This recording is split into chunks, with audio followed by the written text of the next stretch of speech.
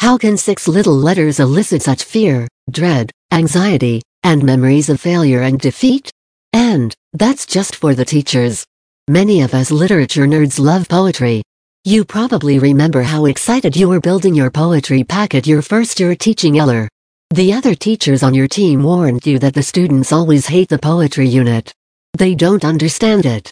They think it's boring. They will make fun of it. Just go over the poetry terms, have them write the definitions, read a few poems, if you're really feeling ambitions do it cast, and give them the unit test. It will be painful, so make it short, sweet, and get it over with. But you knew better. You love poetry, and your passion for poetry was going to make all the difference. You compiled relevant, contemporary, multicultural poems. You even sprinkled in a few classics that you were sure they would appreciate. You made enough copies of your packets so each student could annotate while reading and keep the poems forever. You walked into class ready to change their lives through the enlightenment of poetic masters. But your packets were met with groans and sighs. Are we going to read all of these? We have to study poetry again. We did it last year.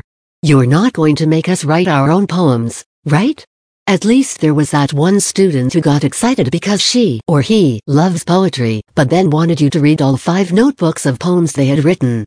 To some, that may have been a bit exaggerated, but we are willing to bet that many of our readers can relate and have struggled to find the best approach, but finally ended up settling with a let's just get through this approach. You may have been able to perfect your poetry unit over the years. Perhaps you sprinkle it in throughout the year, thematically linking poems to other pieces you are studying.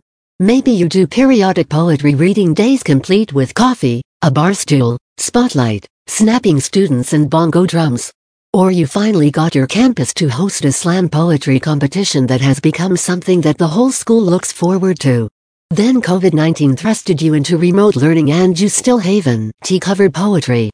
Have no fear.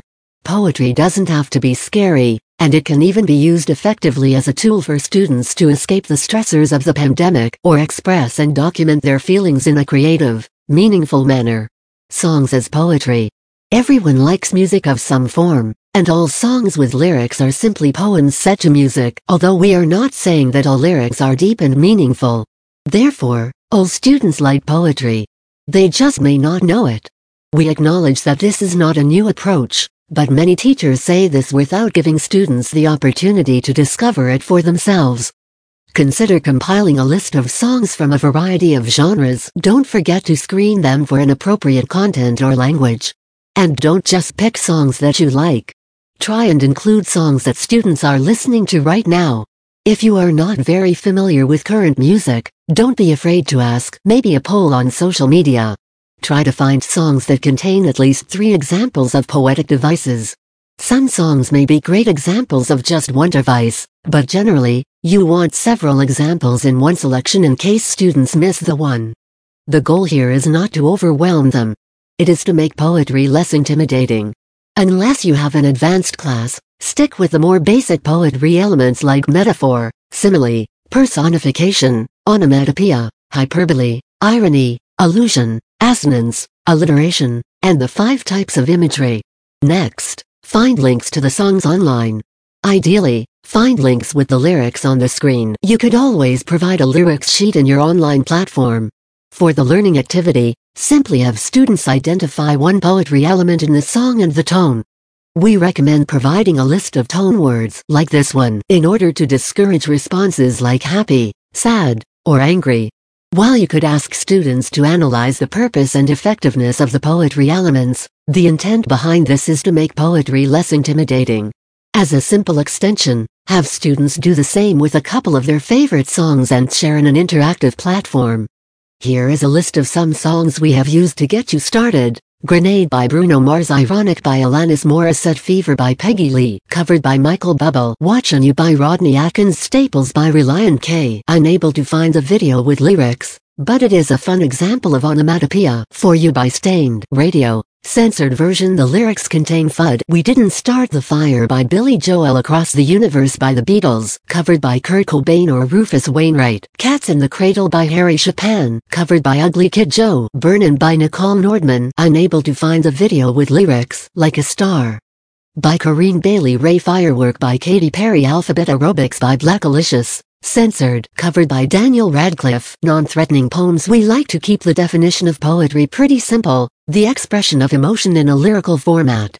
With a definition like this, students can come to realize that poetry can be about absolutely any topic that stirs up any emotion, not just love and heartbreak. Most students have only been exposed to complicated, difficult poems written by dusty, old, white men who have been dead for over 100 years. Then they were forced to pick apart every little nuance. No wonder so many of them fear or hate poetry. Take a similar approach to the songs activity above but with published poems. Find a variety of poems that students will be able to easily understand and maybe even enjoy. We go with the approach that the students won't necessarily like every poem, but every student will read at least one poem that they like, which for some will be a first. We recommend looking for poems over a lot of different topics: food, sports, cars, animals, insects, rodeos, fashion, even space travel. Simply have students read through the poems or record yourself reading the poems, or even better, find a video of the poet or a celebrity reading the poems and write a 1-3 sentence response. And by response, we simply mean opinion, reflection. What does it make you think of? As a follow-up in a subsequent lesson, have students identify a basic poetry element and the tone like they did in the songs activity. The Killers That Run, by Leonard Cohen. Bilingual by Ling, by Rina Espilot. Mexicans Begin Jogging, by Gary Soto. Woman, by Nikki Giovanni. We Real Cool, by Gwendolyn Brooks. Ballad of the Landlord, by Langston Hughes. Oranges, by Gary Soto. Alive Together, by Lissel Mueller. The Shape of History, by Charles Webel. By E. E. Cummings. Incident, by County Cullen Cross, by Langston Hughes. If, by Rudyard Kipling. Sorting Laundry, by Elisaveta Ritchie. Phenomenal Woman, by Maya Angelou. Casey at the Bat, by Ernest Lawrence Thayer. Ballad of Birmingham, by Dudley Randall. Poetry Anthology project. For a little more advanced project that would allow students to learn about poetry while doing some self-exploration into poems they may find interesting, consider having students create a poetry anthology like this one. You will compile an anthology, or collection, of poems, songs and artwork portraying two contrasting themes. You will present your poetry in a creative presentation format which must contain illustrations, creative font, and color. This collection must contain each of the following for each theme: 3 poems published prior to 1990, note date of publication for each poem for each of the two contrasting themes. At least one poem for each theme must be from a Poetry Award-winning poet. Note the award on the poem. 1 original poem, as in written by you, for each of the two contrasting themes. Minimum of 4 lines each. Find 1 song for each theme. Songs must be school-appropriate. No references to drugs, sex or alcohol. No vulgar language. You must type the lyrics and include the songwriter. You must have 1 piece of art for each theme: painting, collage, model, sketch, statue, etc. One may be an original artwork, and the other must be an image of a famous piece of art. A 1-paragraph analysis of one of the published poems in which you analyze the word choice, character, imagery, figures of speech, tone, or form. A paraphrase of one of the poems. A reflection on your work on this project and what you have learned in this unit. In a paragraph explain how this unit project changed or improved your understanding and appreciation of poetry. That makes a total of 8 poems, 2 songs, 2 pieces of art, and 3 compositions. A poem is not considered published simply because it is on the internet. We recommend that you provide students with a copy of the rubric anytime you assign a project. So here is one for this project.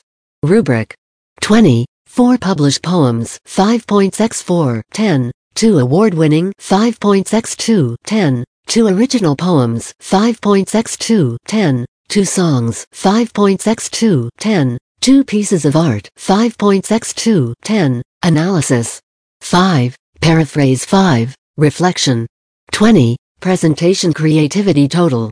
Conclusion. Once students have explored how poetry can express any emotion found in the human experience, challenge them to write about their feelings regarding their current situation. For some, that will be enough, and they will begin experimenting with poetic forms. For those who need more guidance, have them list 5-10 adjectives describing the different ways they have felt during this pandemic. Have them list 5-10 things they have done or observed that are different from their normal routines. Ask them to describe what they have been most grateful for during this time. Then have them pick one or a few of the items above and describe it with as much feeling, emotion, and detail they can muster up. You could even have them write to the tune of one of their favorite songs. Challenge them to include 3 of the poetry elements you have covered. All of us are experiencing pretty strong emotions at this time. Poetry can be a healthy way to express and document those feelings. Reading in general can provide a healthy escape.